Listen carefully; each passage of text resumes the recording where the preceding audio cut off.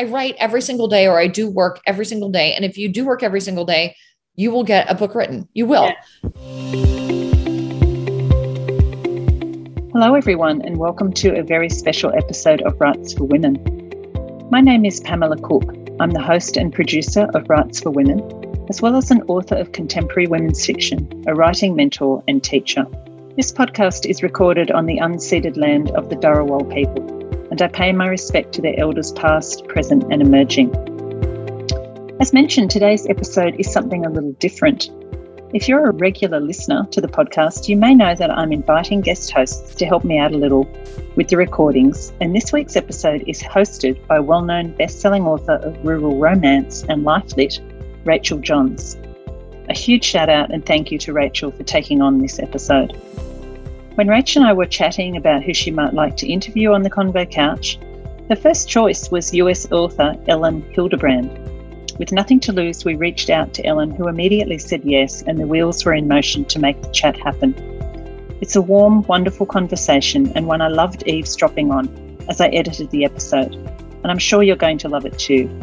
Elin chats about her books, writing process, and gives her top tips for writers as well as reading recommendations. And I was excited to hear that we share our love for a fabulous Australian author when it comes to our all-time top books and writers. So sit back, grab a cuppa, and join Rachel and Elin Hilderbrand on the Writes for Women Convo Couch.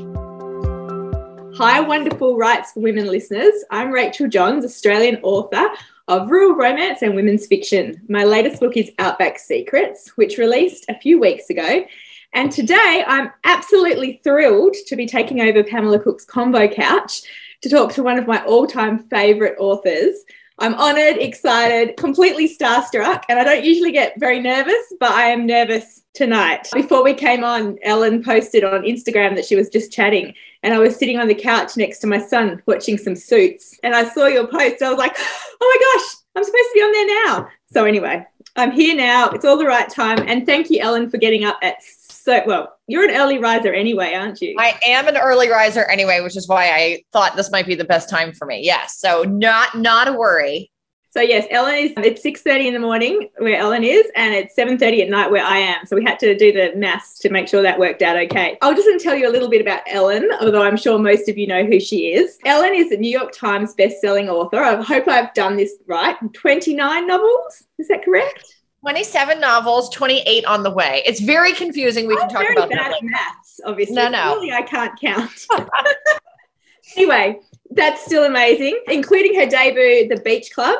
My faves, which is it's hard to choose, but Perfect Couple, I think. My agent actually told me about this novel when I was in America quite a few years ago, and she said, you must read this book. It's absolutely great. It's got a bit of mystery in it, bit of romance, a bit of just family drama, and I fell in love with you through this book. And I've been trying to read my way through your backlist ever since, and always keeping up with the front list. 28 Summers, I have to say, I am quite hard and I never cry in books.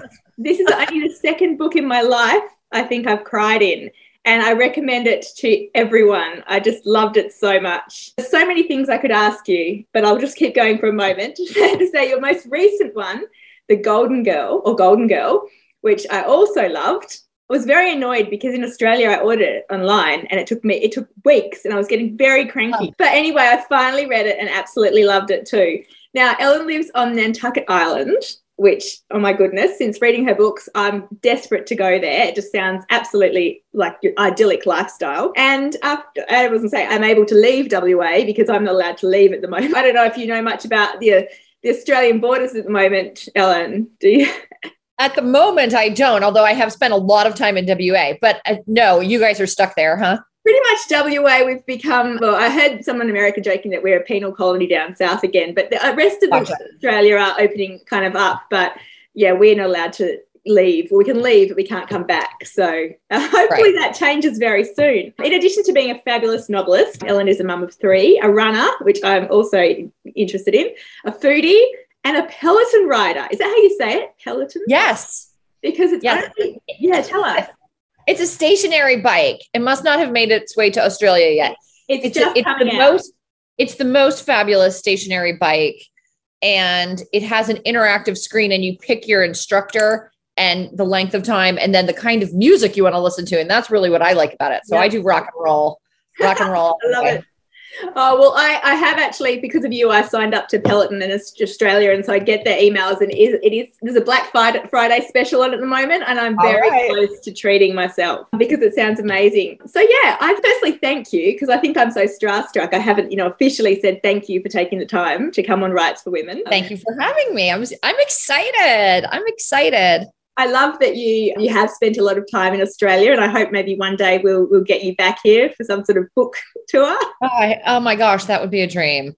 Yeah. So I'll just start. I mean, I'm happy to start by saying one of the reasons why I was so excited to do this is because I first went to Australia in 1995.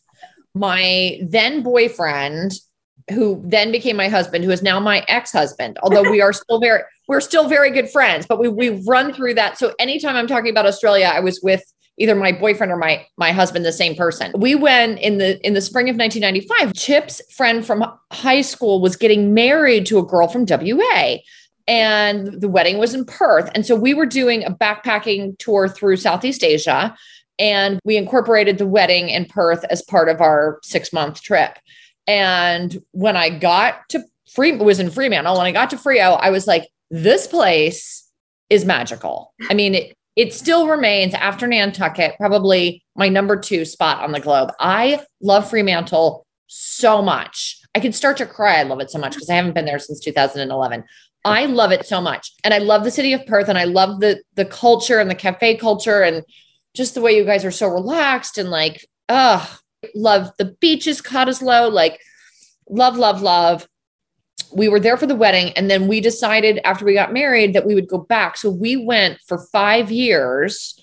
Wow. We came for 6 to 8 weeks, and we rented a bungalow in Freo? In Freo. Yeah.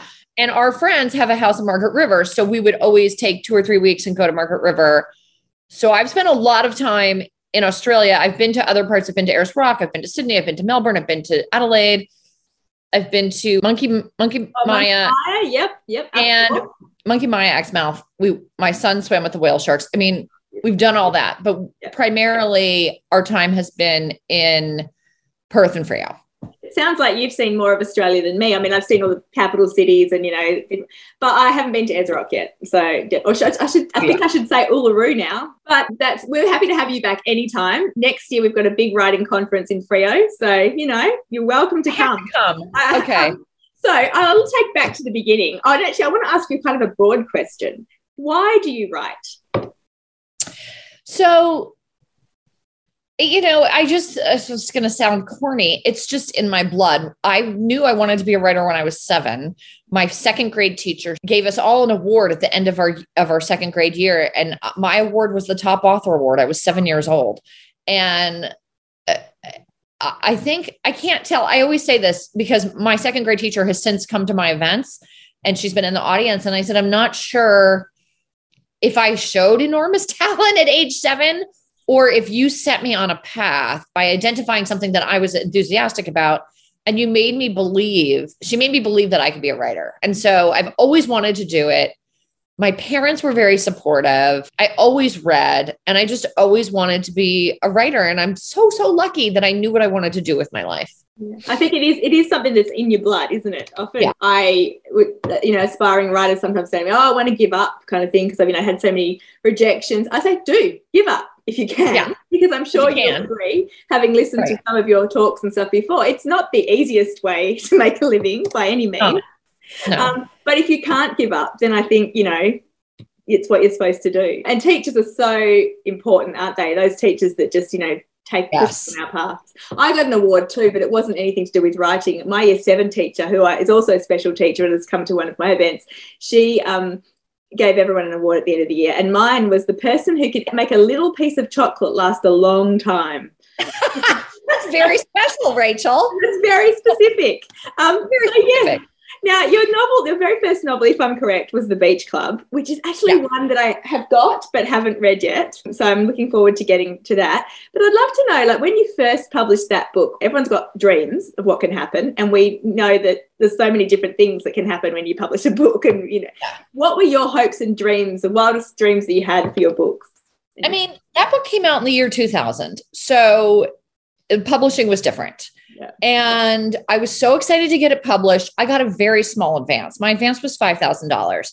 And my agent, when I signed up with my agent, I need to go back a little bit. I did my graduate work at a place called the University of Iowa Writers Workshop, which in America is the best, for whatever reason, just the best writing place historically. Kurt Vonnegut went there, John Irving went there, Anne Patchett went there, all these famous people went there. And Ellen. And it was very literary. Anyway, I found my agent because he came to my class and he had grown up summers on Nantucket. And so he was interested in me. And I said, I'm writing a novel called The Beach Club. It's about halfway done. Then when I finished it, I sent it to him and he was like, okay, I love this. I'm going to represent you. I'm going to make you lots of money. And I thought, oh, this is the greatest. And, you know, he sent my novel out to the publishers in New York and almost all of them rejected it. I had 12 rejections. And then one person came back with an offer of $5,000. And I said, you said you were going to make me a lot of money. Like, is $5,000 a lot of money? And he said, well, we don't have any other offers. So we're going to have to take this. So we took the $5,000 offer and I knew it was going to be a smaller book. I mean, I knew it wasn't like instant fame and fortune, but what happened with that book is that People magazine picked it up as their beach book of the week. And that was so exciting, but my publisher had only printed 2,500 copies. So they immediately ran out of copies. Now, Rachel, because it's 2000, there's no Kindle, there's no iPhone, you can't download it. Like you have to go to the bookstore and get it. And so it was really frustrating because people wanted the book, but couldn't get it. And then of course you forget about it. Yeah. I got a contract for 2 more books. And then I got a contract for 2 more after that. It wasn't until my novel Barefoot, which was my 6th novel. And I had switched at the moment. Literally. Oh, good. Yeah. I had switched publishers at that point. And, you know, in American publishing, you get to switch publishers once. I mean, you can switch publishers a bunch, but it almost never works out. That's like sort of like someone who gets married 4 or 5 times and you're just like, it's just not going to work out. You get in publishing, you get a second chance. And I'm happy to say that when I switched publishers, I switched to Little Brown Hachette. And that's when the books took off. And they did such a careful, thoughtful job of building my brand. That's amazing. And I think it's really interesting. I mean, the listeners on Writes for Women, I think, are predominantly writers, but there is readers obviously too. But I think what's really interesting for me, and I'm sure many other writers who listen to this podcast too, earlier in the stage of their career than you, is that, you know, I think people often think it is, you know, you're successful now, you know, but people think, oh, it's overnight success. Whereas the majority of people that I'm, you know, authors that I respect and admire, it's been a hard slog. And, you know, I'm sure there was times when you thought about maybe it was too hard, maybe you should give up. Or I mean, there were a lot of tears for the first 5 books. There were a lot of tears. And I mean, I can tell you, I could sit here all day and tell you horror stories. I had babies. So the year that Nantucket Nights, which was my second novel, the year that book came out, I had a 2.5-year-old and an infant. And they would send me on these tour is the wrong word. They would send me to events, but they wouldn't pay for anything. And at this point, you know, my husband and I were poor. We didn't have any money. So I would have to pay for like the rental car, and I had the babies. I couldn't pay for childcare. So I'd have the baby seat with me, and then I'd have to nurse the baby, you know, and I was spending all this money. And then like 4 people would show up and I'm like, okay, this stinks. Like, this is terrible.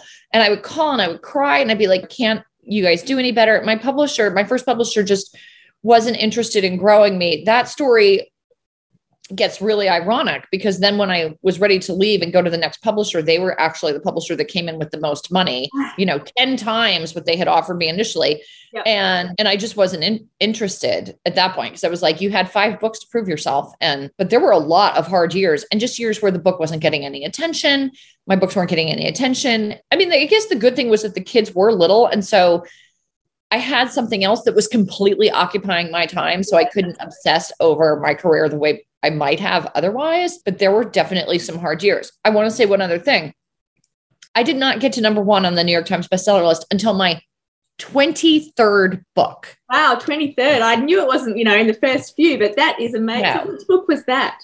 It was the summer of 69. Oh, yeah. And the book that I had to beat to get to number 1 was Where the Crawdads Sing, which sat on the New York Times bestseller list for like 99 weeks. And I thought to myself, this is such an interesting juxtaposition in the week that my book came out, because here I am, and I've been doing this for, 20 years. And there's Delia Owens, and this is her first book. And she would be what you'd call, I think, an overnight success. Yeah. It didn't go straight to the top, but I mean, it was so dominant.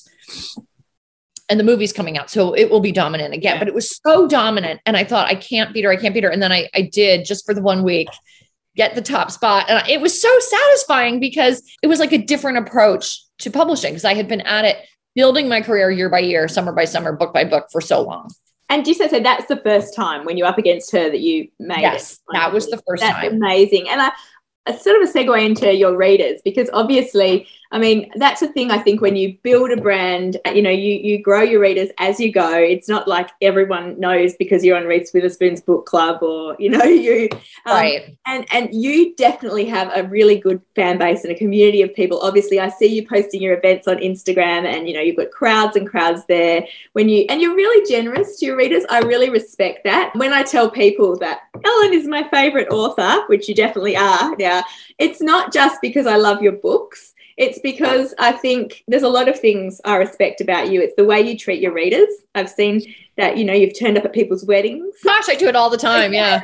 And the other thing is your discipline, but we'll get to that. But I want to talk about your readers and, how you think you sort of grew that. And obviously it was them that got you to the New York Times bestseller list. Oh, 100%. Oh, yeah. I would be nothing without them. And that is what I think maybe, I don't know how other writers feel, but I would not be anything without my hardcore. And it's a two-way street, Rachel, because I feel determined to make every book as good as or better than the book before. And that is a trust that I have built with them. Like, I am not going to phone it in. I am not going to deliver a dud. You may not like the book because you don't like the topic. People had a really hard time with 28 Summers. Maybe we can talk about that later because of the adultery. Mm-hmm. And, I'm like, it's based on a famous movie. Never mind. Okay. So that the book will be well written and it will be interesting in some sense. Like, I'm not going to phone it in. So I work super duper hard on every book. That's the trust between us. And then the personal relationship with the readers is just something that has developed over time. I had breast cancer in 2014. And at that point, I was supposed to go on tour. I got cancer at the same time my book was coming out. And I had to announce that I was sick. I went on the national news. Wow.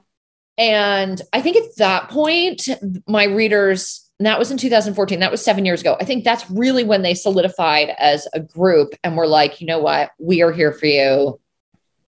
That's amazing. It was amazing. It was amazing. And that's when they saw me as a person. And then this coincides also with social media. So I do my own Instagram, and I call it my fourth child because I take so much time and attention. So true. But I put real stuff from my life. And during quarantine, like, I did tours of Nantucket and I did tours of St. John so that people can see the places. They know my children. It's important for me that they know that this is the life I'm living. And it's not all gorgeous and perfect. The setting is, but the things that happen are real. And I posted a sign before I went on tour that I had to leave for my children. And the sign was like, don't put knives in the dishwasher. I was terrified they were going to have a party And I've just redone my house, and I'm like, my house is going to burn down. I mean, I was so concerned. You should have locked them out and made them stay with other people. But I loved that note that you left to them. I remember, that and talking about, I think this is one of the reasons I respect you so much, because, I've got 3 kids too. And it is a discipline, which I've heard you talk about so many times, because, you have to make the time. But I really love that you are also obviously a very caring, generous mum who still makes them sandwiches and stuff when they're... Oh, all the time. Yeah. And I respect that. Yeah. Yeah. I mean, it's hard, Rachel, as you know. How old are you? 13, 15 and 17. So okay. So, yeah. I mean, those are hard years. I'm not gonna every lie. year. I mean, every year is hard. Yeah, I thought it'd get easier when they get older, but in some ways, the emotional thing is harder as they get older. Right. Absolutely. Yeah. But speaking back to your readers again, so I just wanted 2 things. Your Nantucket bucket list weekend. No, it's Ellen Hildebrand bucket list weekend, isn't it? Ellen Hildebrand bucket list weekend. Yeah. That's right. And also the way you have, when you go to events, you specify a colour. So for anyone listening, Ellen dresses in a specific colour for her each event, and then your readers come along too, don't they? So how did that come about? And then Ellen Hildebrand bucket list weekend. Tell us a bit about both those things. Okay, yeah, absolutely. So the colours came about. I'm not sure. At some point, I'm very into my fashion, right? So I have all these dresses and I have all these clothes, and I thought, you know what, I'm gonna. I wear a different dress to each event. And that sounds very spoiled and posh or whatever you guys say. So I get dressed up only if I'm going out only. And otherwise I do look like a homeless person. So but at some point I thought it would be so fun if we matched. So, and this is why two very big bonuses to matching. So I'll pick a color and I'll be like, this is the color I'm wearing. And then the ladies show up, and then while they're waiting in line, they have something in common. So everybody's wearing orange. Everyone's wearing tangerine orange. And I mean, you stick out, right? So everybody's wearing the same color. They know that you're there for the Ellen event. And it's like a bonding moment for them. And then aesthetically, when the pictures are taken, if you look at my Instagram today, it looks good. Last night we wore burgundy, and the pictures look fantastic because we're all in the same color. It just has a very aesthetically pleasing look. Instead of like everybody in whatever they're wearing, you look cohesive. So that's why I do the matching. And I encourage you, Rachel, you can totally borrow it and do it in Australia. I was going to say I was going to steal it, and then I'm like, is that wrong? No, I'm giving you full permission to do it in Australia. It is so much fun. And then moving on to the Ellen Hildebrand bucket list weekends. In 2014, I was approached by the owners of a hotel in Nantucket, and they said, would you consider having a fan weekend? And I was being treated for breast cancer actively at that point. And I said, yeah, I mean, no one's going to come. I said, I can do it. We'll do it in January when the island's very quiet. Uh-huh. And it sold out in 4 days. Wow. And how many people is that? It was just 150 people, but it's 150 people. Yeah. And it's grown and grown. And then of course we couldn't do it in 2021 because of the pandemic.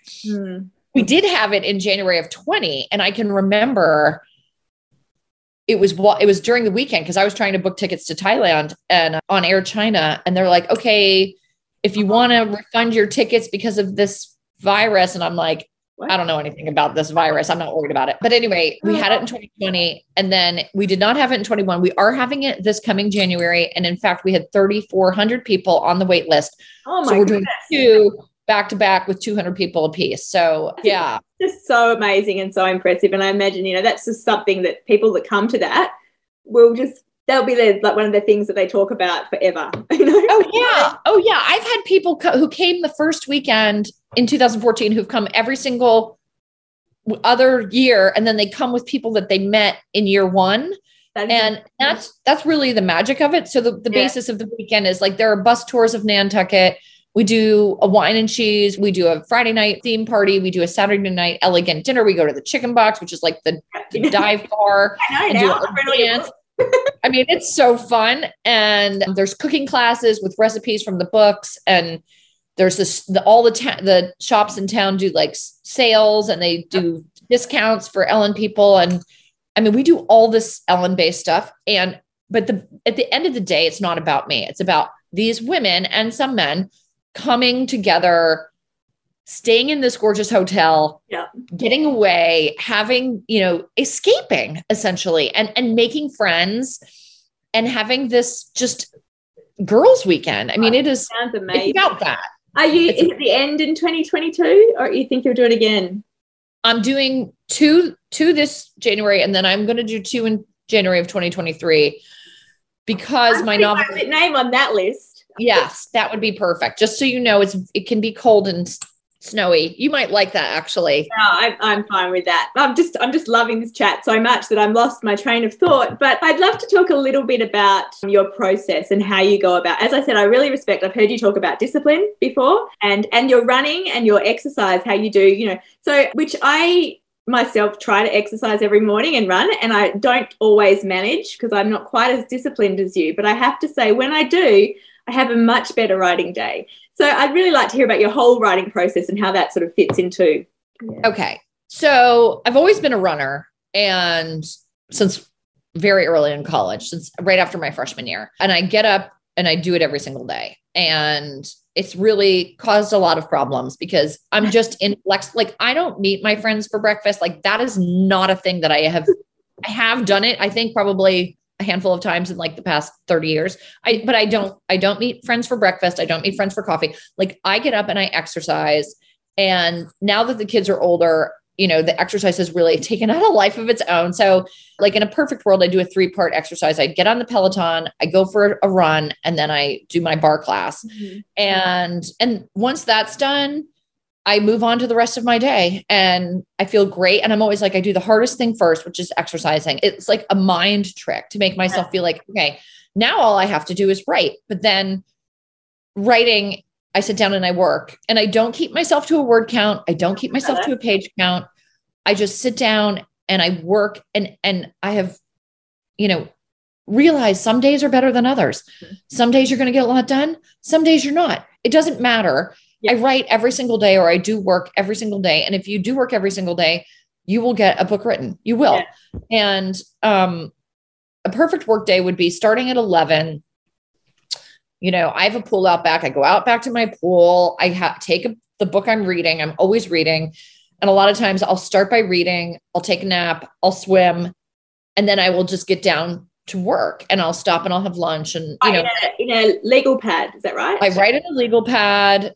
I try to take of like a 7-hour workday. I try to take 3 hours of actual composing. Then I'll take the legal pad. When I have 50 or 100 pages, I'll type it into the computer myself, because no one else can read my writing, but also it's the first edit when you're putting it into the computer. Then you print it out, then you mark it up. At this point in my year, it's November. I'm in Boston right now.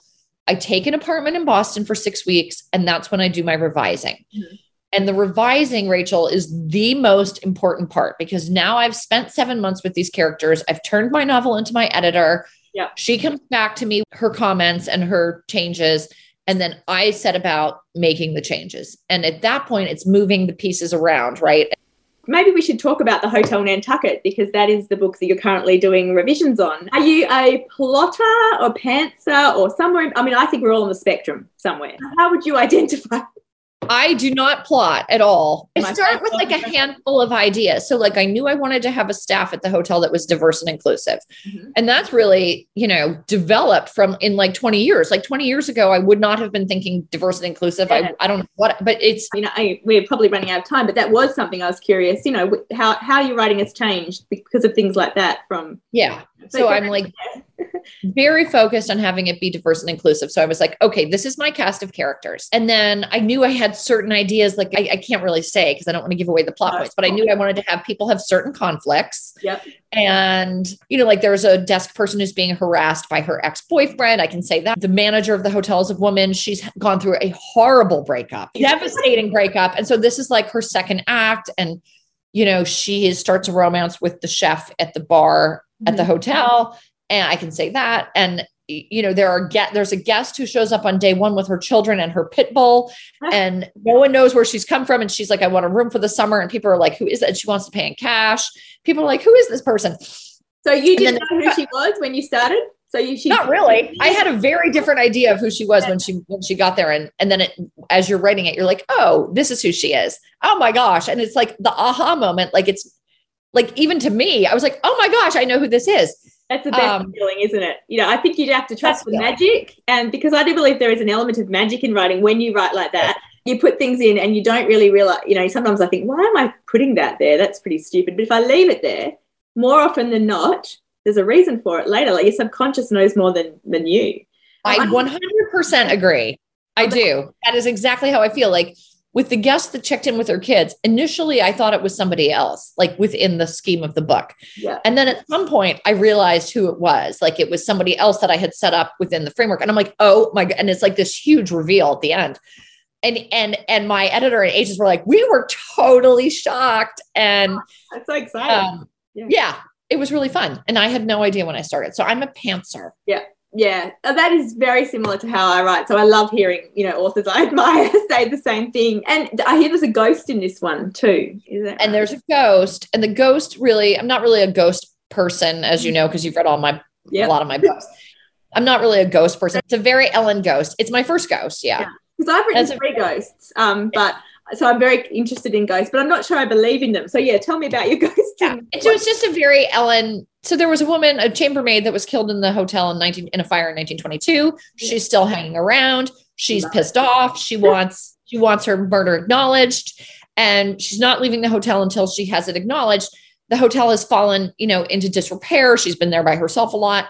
And so she is my omniscient narrator. So she's sort of floating around, listening to other people. When did that come in the process? Did you always know you were going to have a ghost, or it just sort of, she turned up and you? She turned up, I think early, but not at the beginning, like early on, but not at the beginning. I thought, oh, I'm going to have this ghost appear. Yeah. I love an omniscient narrator now that I know how to do it, which literally is 27. You do well with the Nantucket talking in your book. Yeah. Your island. Yeah. Love it. Which kind of brings me to one thing. Like I find, obviously I write similar to you, and I find it's absolutely thrilling when it's working because, it all comes together and it's exciting because basically you're reading a book like a reader. I mean, you're writing the book like a reader reads it, right? And so if you don't know what's going to happen, then maybe they, won't as well. But when it's not going well, or you feel like you don't know what to do next, it can be, to me, very terrifying way to write a book too. And so I wondered, do you ever get stuck, and what do you do? And yes. Do you ever feel doubt after all these books? Oh, yes. Oh, totally. So my plan originally was to retire with Golden Girl. That was going to be my last book. And in the summer of 20, in the middle of the pandemic, my publisher came to me and said, we'd like to do a new contract. And initially I was like, no. And then they threw a lot of money at it. And I thought, okay, they wanted a 4-book deal. Yeah. I said, I can do it. I can do 2 books. And they came back, with even more money. And they were like, let's do 4. I did not want to do 4. So I said, I'll do 3. Mm-hmm. I kind of felt, Rachel, like I was selling my soul to the devil because I didn't. And I thought, all right, I'll write the Hotel Nantucket. And then I have an idea, another idea. Yeah. But as I was writing the Hotel Nantucket, I felt the weight of the money on my back. And I thought, I'm not going to be able to live up to this. Like, I'm not going to be able to live up to this. I rewrote the first part of the Hotel Nantucket 4 or possibly 5 times with a different general manager. First, I had a man as the general manager, and then I had an older woman as the general manager. And finally, the third try was Lisbeth, my young girl. Well, she's in her 30s. I like that name. Just had the breakup, and she is my general manager. But it took rewrite after rewrite, and during all of these rewrites, I'm like, I'm not going to be able to do this. Yeah. I shouldn't have taken the money. I should have just retired. And I was very, very scared. Yeah. And it was very unnerving. And then at some point, once I got Lisbeth in there and I started writing some point in the middle of this last summer, July or August, the magic kicked in. And I'm like, I love this book. This book is good.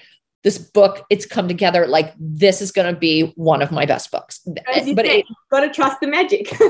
Got to trust it. And it's so hard because there's no guarantee it's going to show up. And I can imagine, like, the more money you're given, the more readers you have, buying your books, the pressure people think it gets easier, but in some ways that's not the case at all, isn't it? It is not. Yeah. It is much harder because you have such expectations to meet and exceed. And as you said, you don't want to let your readers down. Absolutely.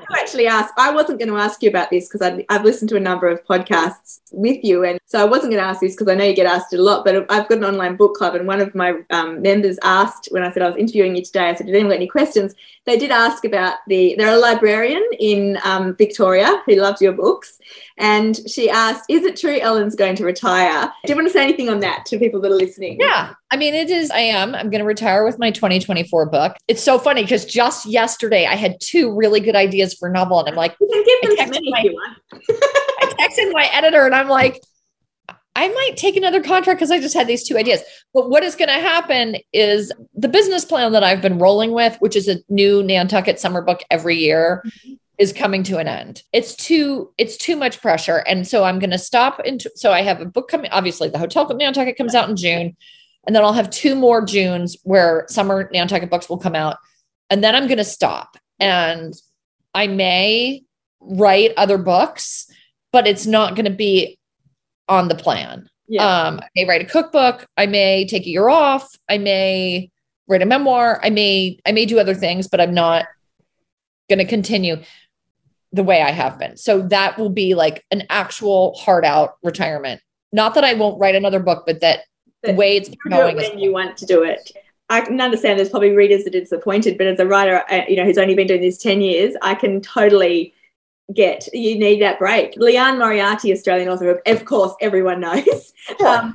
I know she was going to have a year of joy and take a year off after her, not this book that just came out, but the one before. And, it turned out apparently she found she couldn't do that, and she did start writing something, but it was on her terms. Right. She felt like it, not because she had that pressure. I'm real aware that we're, almost out of time, even though I could literally talk to you all your day and all my night. I could stay up all night. It wouldn't matter, even though I'm not really good at night usually.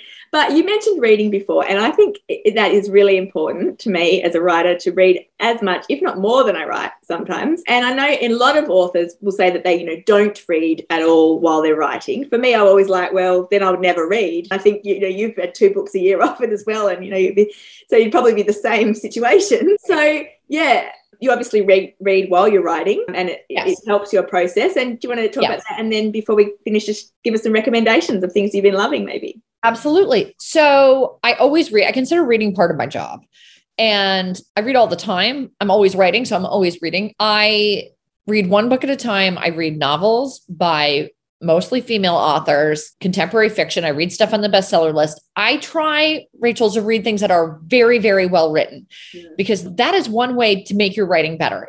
I write, when in America, are considered beach books, and it's not like the highest strata of literary fiction, but I do read. I understand. I write rural romance, so I do read the highest. I read the highest strata of literary fiction. I read, I'm going to read Jonathan Franzen's new book. I'm reading. I get a lot of ARCs. So I'm reading a novel now called The Caretakers about American au pairs in Paris. The books that I've loved this past year, I loved Great Circle by Maggie Shipstead, and I loved Olympus, this book called Olympus, Texas by Stacey Spahn. So good. How the One-Armed Sister Sweeps the House, which was not a book. I got that recommendation from you. It's still in my pile. So it is so good. Yeah. It has nothing to do with the One-Armed Sister, which is why I did not want to read it. It's a murder mystery set in Barbados. It is absolutely phenomenal. Yeah. So I always read books that are very, very well written. My favorite writer of all time, I have to say this, my favorite writer of all time is Tim Winton. Oh, yes. I've heard you say that. Love him. Yeah. If I were ever in a room with Tim Winton, I would probably faint. I consider him to be the highest. Like he's like right up there with Bruce Springsteen of celebrities that I couldn't even meet because I would start to cry. Tim Winton is a genius who lives among you in WA. And we rarely see him. He's a creature that, only comes out occasionally, but yes, he's there, I believe. But when I mentioned his name in the States, of course, nobody knows who he is. In the States, he's just not well known at all. Yeah. And it's so funny because our genres are so different. Yeah. Yeah. But during my time in WA, I read The Riders, and then I read Cloud Street, which remains one of my 10 favorite books of all time. I need to read that again because I read it in year 12 when I actually went through a period. I had to read it, and it was like, because it was school, it's on the school year 12, list. And so I need to read it properly again in a, in a different stage of my life. Brilliant. And I read Dirt Music. I mean, those three are sort of like the holy trilogy, I think, of Tim Winton. I mean, they are so good. Yeah. Well, thank you. I won't keep you too much longer because I just wanted to say, though, I did a literary degree, writing degree at uni too. And I was actually going to say, sounds like we had very different experiences. And so I looked up your Iowa, right, because I was like, do they do any online stuff? But yeah, my degree was sadly not so inspiring, but that's okay. It doesn't matter because you made it, Rachel. Well, I wish I didn't do a writing degree in a way. I wish, that's why what it made me think about that is what you said about reading. I do really think, you can learn so much from reading other people's work and, enjoying it, but pouring it, analysing it too. And two final very short questions. One, speaking of writing books and writing craft, are there any actual writing craft books that you would recommend to the listeners? So I've never ever read a writing craft book. I was at the University of Iowa. So like the things that you learn there are valuable. I mean, mostly it was the discipline, but also just like, the technique. This is my number one rule for aspiring writers. You have to dramatize, by which I mean you have to write scenes, and the scenes have to have dialogue and people in a situation. Mm-hmm. Dramatize. Don't tell us about it. Show us what happens. Like that is the number one thing. So like in any one of my books, you can go to the scene where, like Mallory, like in 28 Summers, she's at the beach with her baby under the umbrella and this guy's dog comes up and startles her awake. And then it's sort of like a meet cute. And then they start dating. Right. And then that is, but it has to be a scene like that where people are interacting. And obviously in the Hotel Nantucket, like it's scene after scene after scene. And like the one woman who's working on the front desk, a girl from her past comes walking in the door. And then she's like, having a major freak out. So, but you have to dramatize. So that's my number one writing rule. Must be done. That's good. And I'm glad you said that because otherwise Pamela would have told me off because at the end of these sessions, you are supposed to ask what's your top tips for writing. But I've just been, having a conversation that I'm really enjoying. So thank you so much for your time. My final question is, how the hell do I get an early copy of the Hotel Nantucket? Okay, so you're going to just DM me and put your address in. It takes forever, but I will. I'm so cheeky, aren't I? I'm going to write it on my phone and I will send you an autographed copy. Thank you, Rachel, because this was so much fun for me and to all of my Australian readers or potential readers. I mean, I absolutely love where you live and I hope to be back. I hope you're back too. And this has been one of my favorite chats ever. I could have talked all night. So I really appreciate your time. Thank you, Ellen. I'm sure everyone listening will get a real thrill out of it. Awesome. Bye, love. Thank you.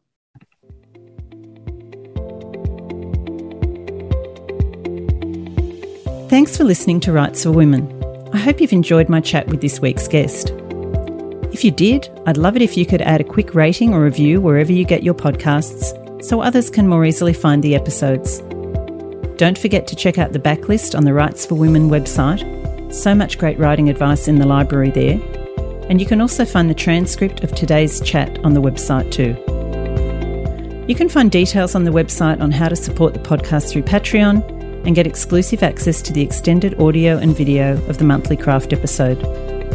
And you can connect with me through the website at writesforwomen.com, on Instagram and Twitter at W4W Podcast, the Facebook page Writes for Women, or find me and my writing at pamelacook.com.au. Have a great week, and remember, every word you write, you're one word closer to typing the end.